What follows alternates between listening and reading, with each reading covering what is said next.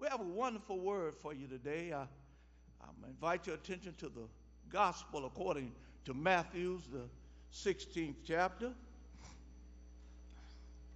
Matthew, the 16th chapter. I want to read 5 verses from the King James Version, beginning at verse 13 through 18. When Jesus came into the coast of Caesarea Philippi, he asked his disciples, saying, "Whom do men say that I, the Son of Man, am?" And they said, "Some say that thou art John the Baptist, some Elijah, others Jeremiah, or one of the prophets." He said unto them, "But whom say ye that I am?" And Simon Peter answered and said, "Thou art the Christ, the Son of the living God." And Jesus answered and said unto him, "Blessed art thou, Simon Bar-Jonah, for flesh and blood has not revealed it unto thee, but my Father which is in heaven. And I say also unto thee that thou art Peter, and upon this rock I will build my church, and the gates of hell shall not prevail against it." I want to read into your hearing once again that 18th verse where we'll lift our theme, the church that Jesus built. "And I say also unto thee that thou art Peter, and upon this rock I will build my church, and the gates of hell shall not prevail against it." The gates of hell shall not conquer the church. The gates of hell shall not destroy what Jesus built. Yes, Lord. Watch it, Reverend Register. Listen. Jesus uses the personal pronoun I, referring to himself, and the verb will build, that verb phrase, will build, denotes a future action by the primary subject himself, showing Jesus' action uniting people by gradual means into a composite whole. The church. We are simply saying the church of Jesus Christ is always in the present, indicative state, always constructing, always increasing, always developing, always strengthening and progressing on earth and eternally in the kingdom of God. Watch yourself, Reverend Register. Yeah, so we look at the formation of this early church.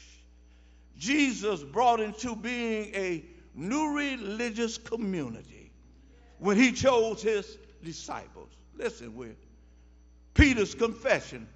Now, I know there are some controversies around this, but listen, the scripture confirms this.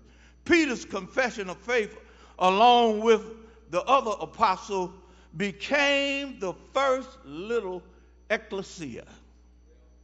That is, the called out, a coming together, those who are summoned, the elect.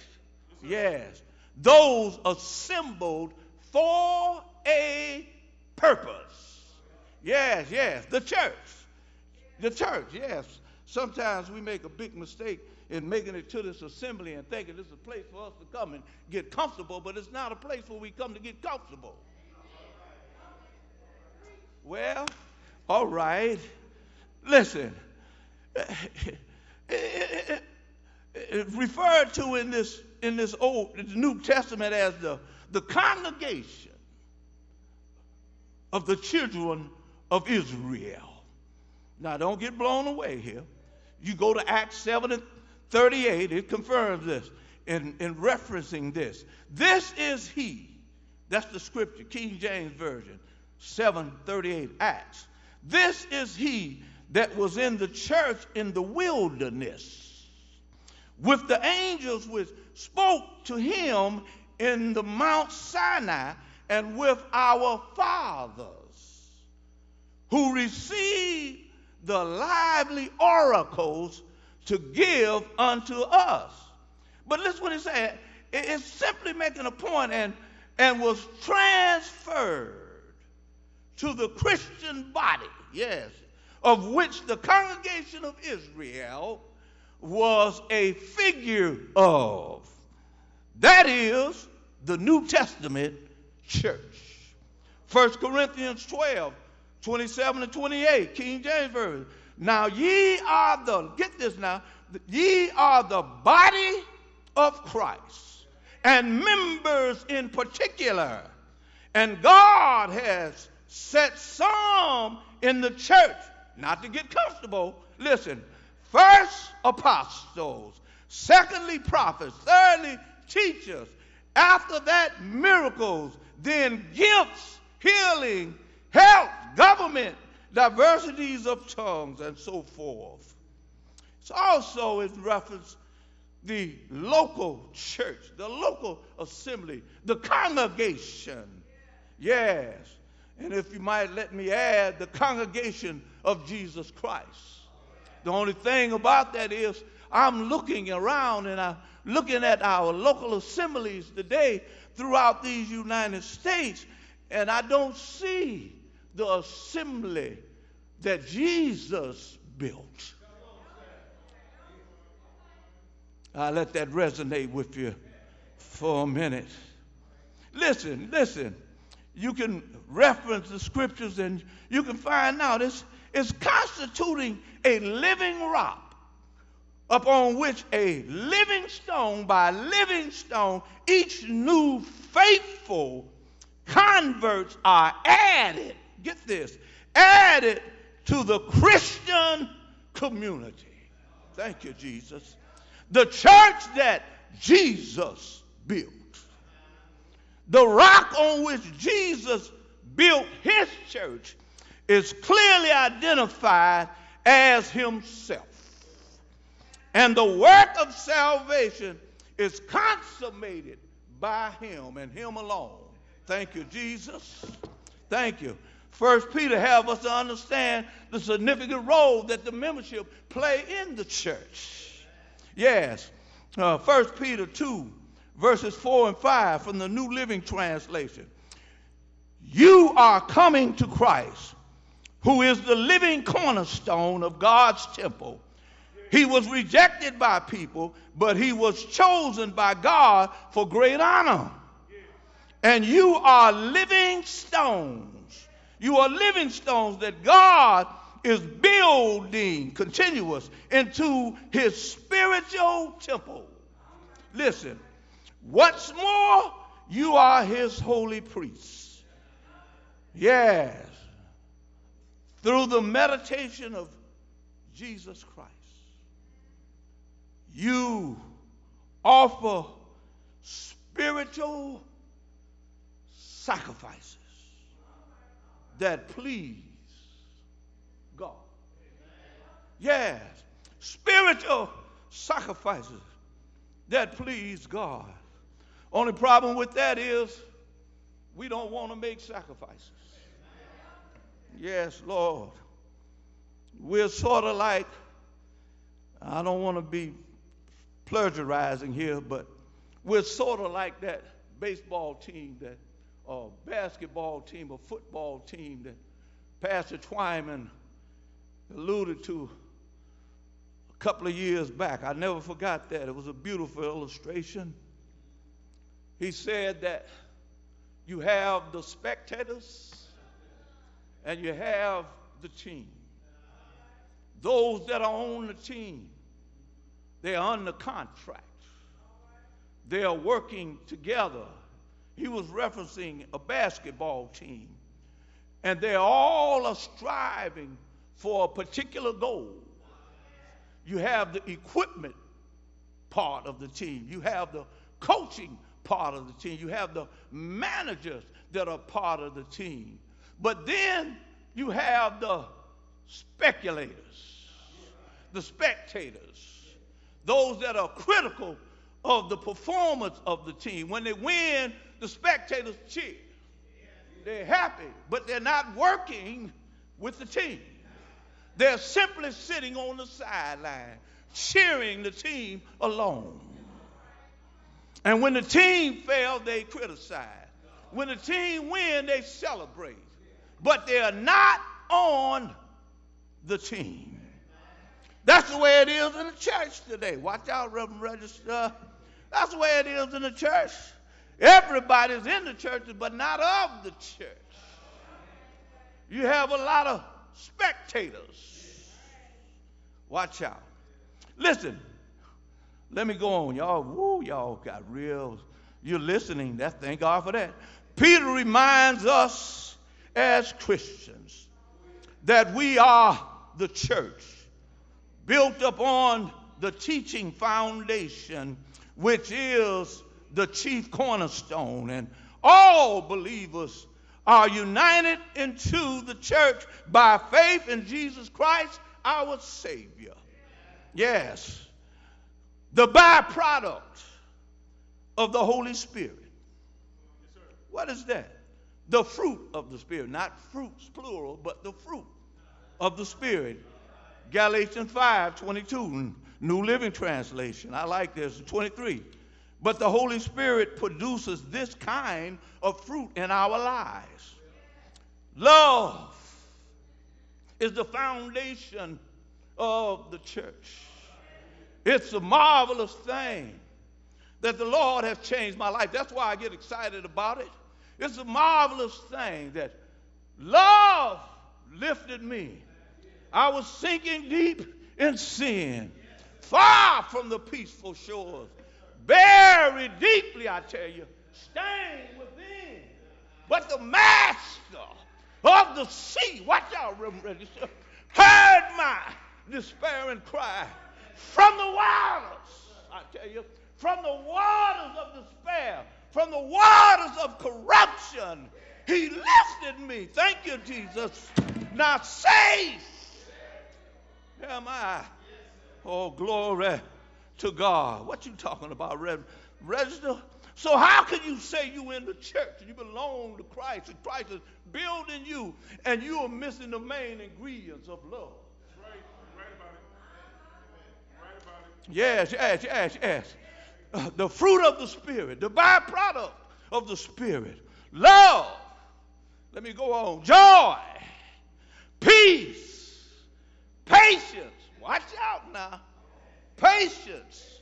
Got to have patience with some of these characters around here.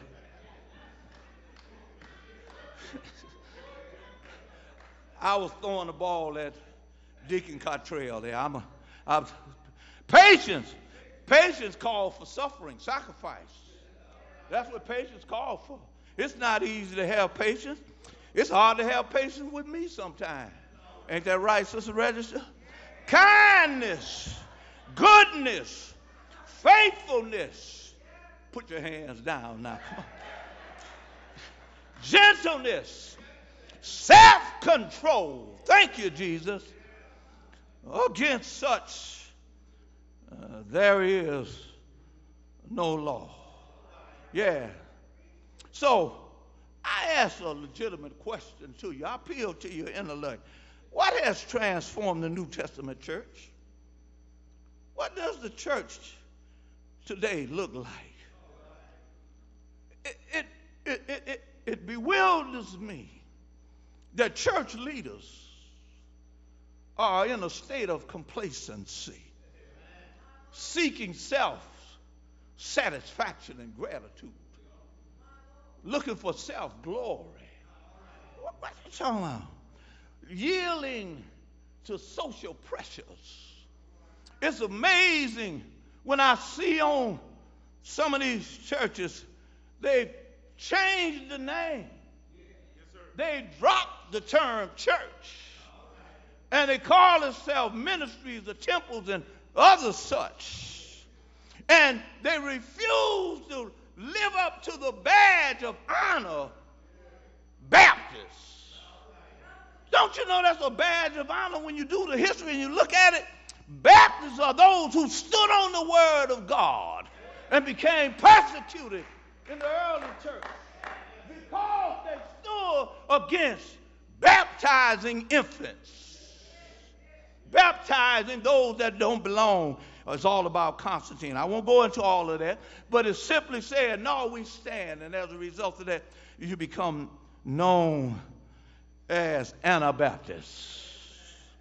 But listen, you have people, leaders in the church, that have left the word of God and profess to be the church.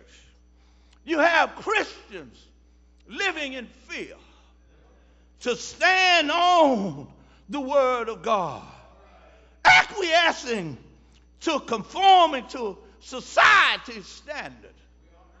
How can a preacher, God's preacher, marry under the concept of same-sex marriage? That's an indictment. Same-sex marriage? And we study the word of God, and the word of God have us to understand that he made woman and man for the express purpose of being fruitful and multiplying. And it's impossible for Sally and Jane to be fruitful and multiply. It's total contradiction to God's word. Come on, church, stand up. Don't be ashamed to bow at your table of substance that God blessed you, to give thanks and praise to God for all his provisions, because people don't want to see you pray. Whoa, what you talking about? I'm praying and bowing my head and thanking God everywhere I go, to the glory of God, to be a witness, to tell others about the saving grace of Jesus Christ. Stand up, church. Stand on the word of God. Yes, yes, Lord. Carnal desires don't want to worship no more. Listen, the church today has rejected the principles of Jesus Christ. They would rather dress down than dress up in worshiping God. They have chosen casual rather than classical. God is a God of class, high morals and principles. The church that Jesus built has not changed and support these principles. The structured principles of the Christian church is the body of Christ. 1 Corinthians 12 and 27, now ye are the body of Christ and members in particular. So we see then the mortar that holds the church together is the washing of water by God's word and the Holy Spirit as we continue building on the chief cornerstone, and that's Jesus Christ. Listen, the scripture confirmed for us in Romans 8, 16 and 17. The Spirit itself bears witness with our spirit that we are the children of God. Yes, yes, yes, yes. Listen, it have us to stand, and if children, then heirs of God, and joint heirs, yes, with Christ. I like that. Joint heirs with Christ. If so be that we suffer with him. Yes.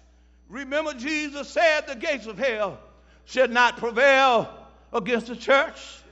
So stand on the principles of God.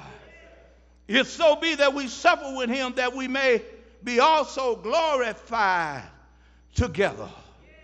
Ephesians 5:26, that he might sanctify and cleanse it with the washing of water by the word. That's what I told you, the mortar.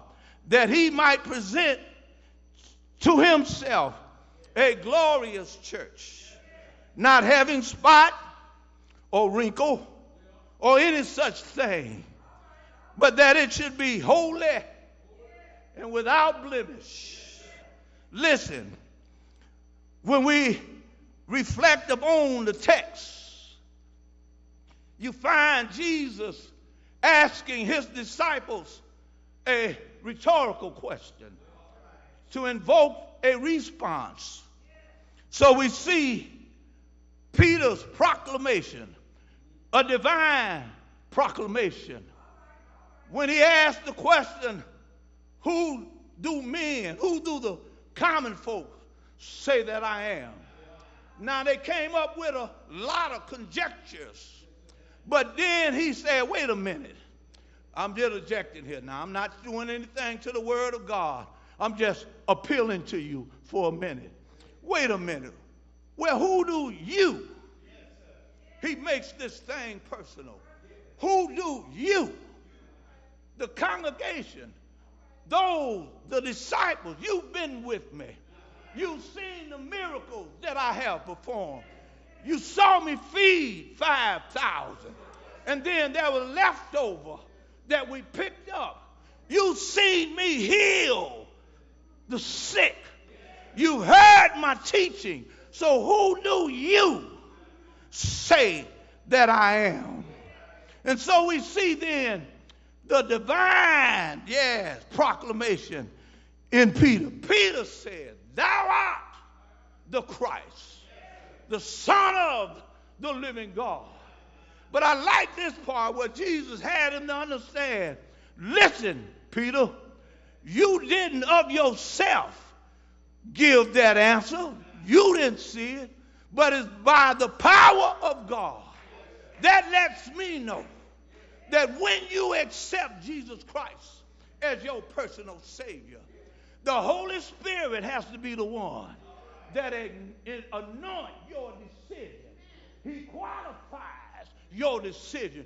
You don't do it on your own. I didn't want no parts of the church as a sinner. I was having too much fun doing wrong. But the Holy Ghost got involved. The Holy Ghost moved in my life. So Peter didn't have no choice but to acknowledge, thou art the Christ. But listen at the divine declaration indicating a fact that the Holy Ghost anointed this. And Jesus had him to understand this. It wasn't of you, Peter, but it was the Holy Ghost. And he had him to understand, and upon me, upon the rock, I will build. Listen at that declaration. On the rock, I will build my church. And listen, if you will, at the official order, the decree, and the gates of hell should not prevail against it. For the scripture have us to understand in Romans, the 8th chapter, for as many as are led by the Spirit of God, they are the sons of God. Yes, to make it a little plain, the New Living Translation, that's 8 and 14. For all who are led by the Spirit of God are the children of God. But listen at the certification in Romans 8 and 16. The Spirit itself bears witness with my spirit that you are a child of God. The Holy Spirit certifies our kinship with God. You see, it's a divine confirmation of a Christian's heritage. When we consider the nature of the church, the New Testament gives us several figurative descriptions. It refers to the church as the body of Christ. This reference to the universal church in Ephesians 1, 22 and 23, and has put all things under his feet, and gave him to be the head over all things to the church, which is his body, the fullness of him that filleth all and all. Thank you, Jesus.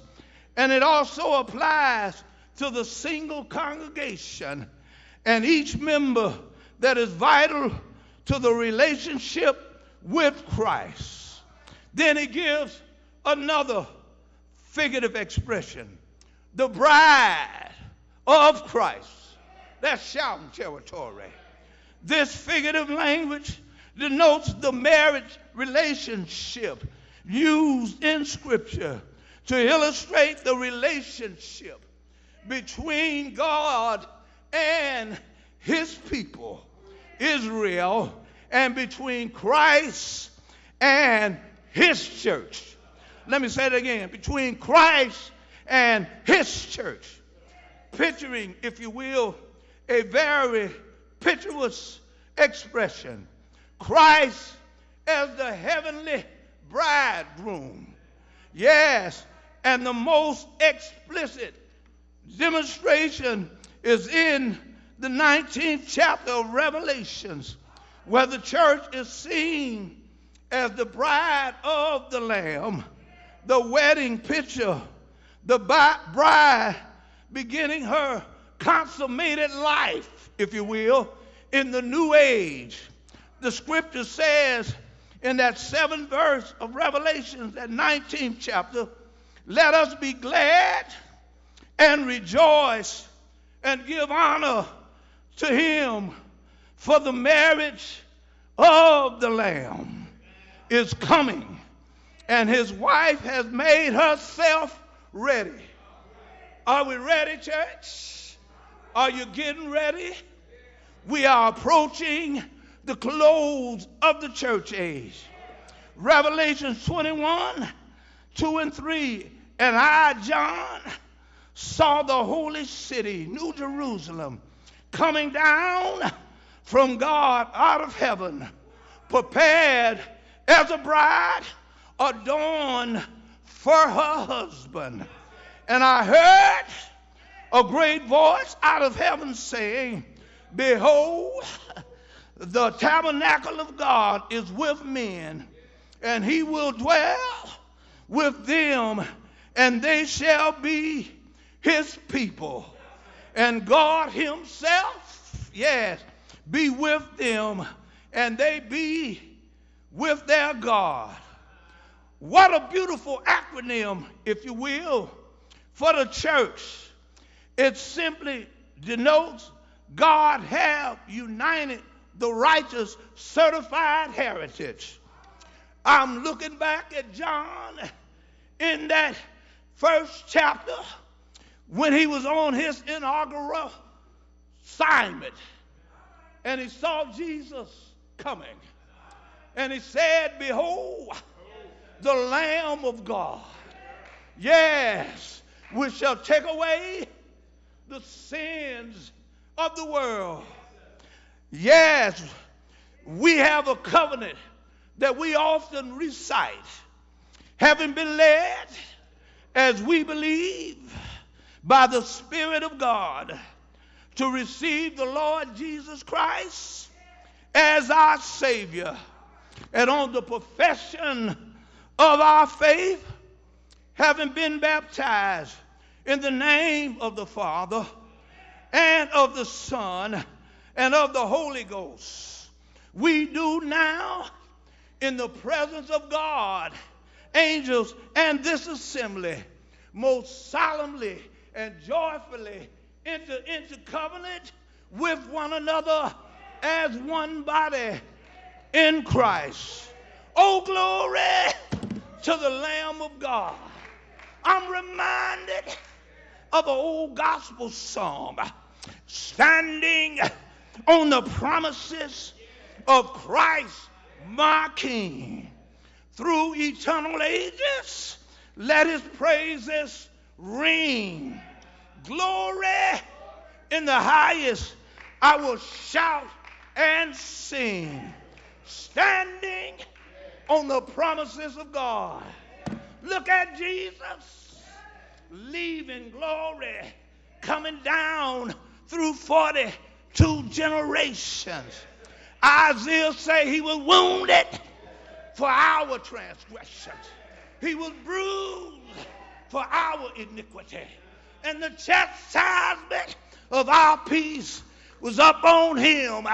And with his stripes we are healed. Look at Jesus, I tell you. Tabernacled around here, healing the sick, raising the dead. Glory to the Lamb of God. He surrendered himself in Golgotha to the cross. They nailed his hands and riveted his feet. He died on that cross for you and I. Glory to the Lamb of God, I tell you. But look at Jesus, I tell you. He hung his head in the locks of his shoulder. He was buried in a borrowed tomb. But thank you, Jesus. Early. I said early. On the third day morning, my Savior. Yes, that lily of the valley, that bright and morning star. Thank you, Jesus. Got up.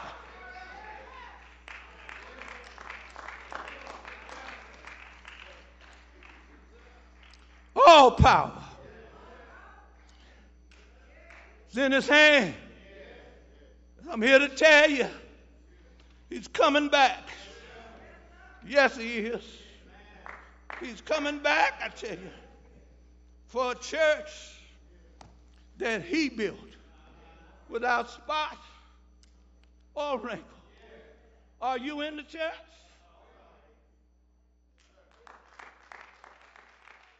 Amen. Please stand to your feet.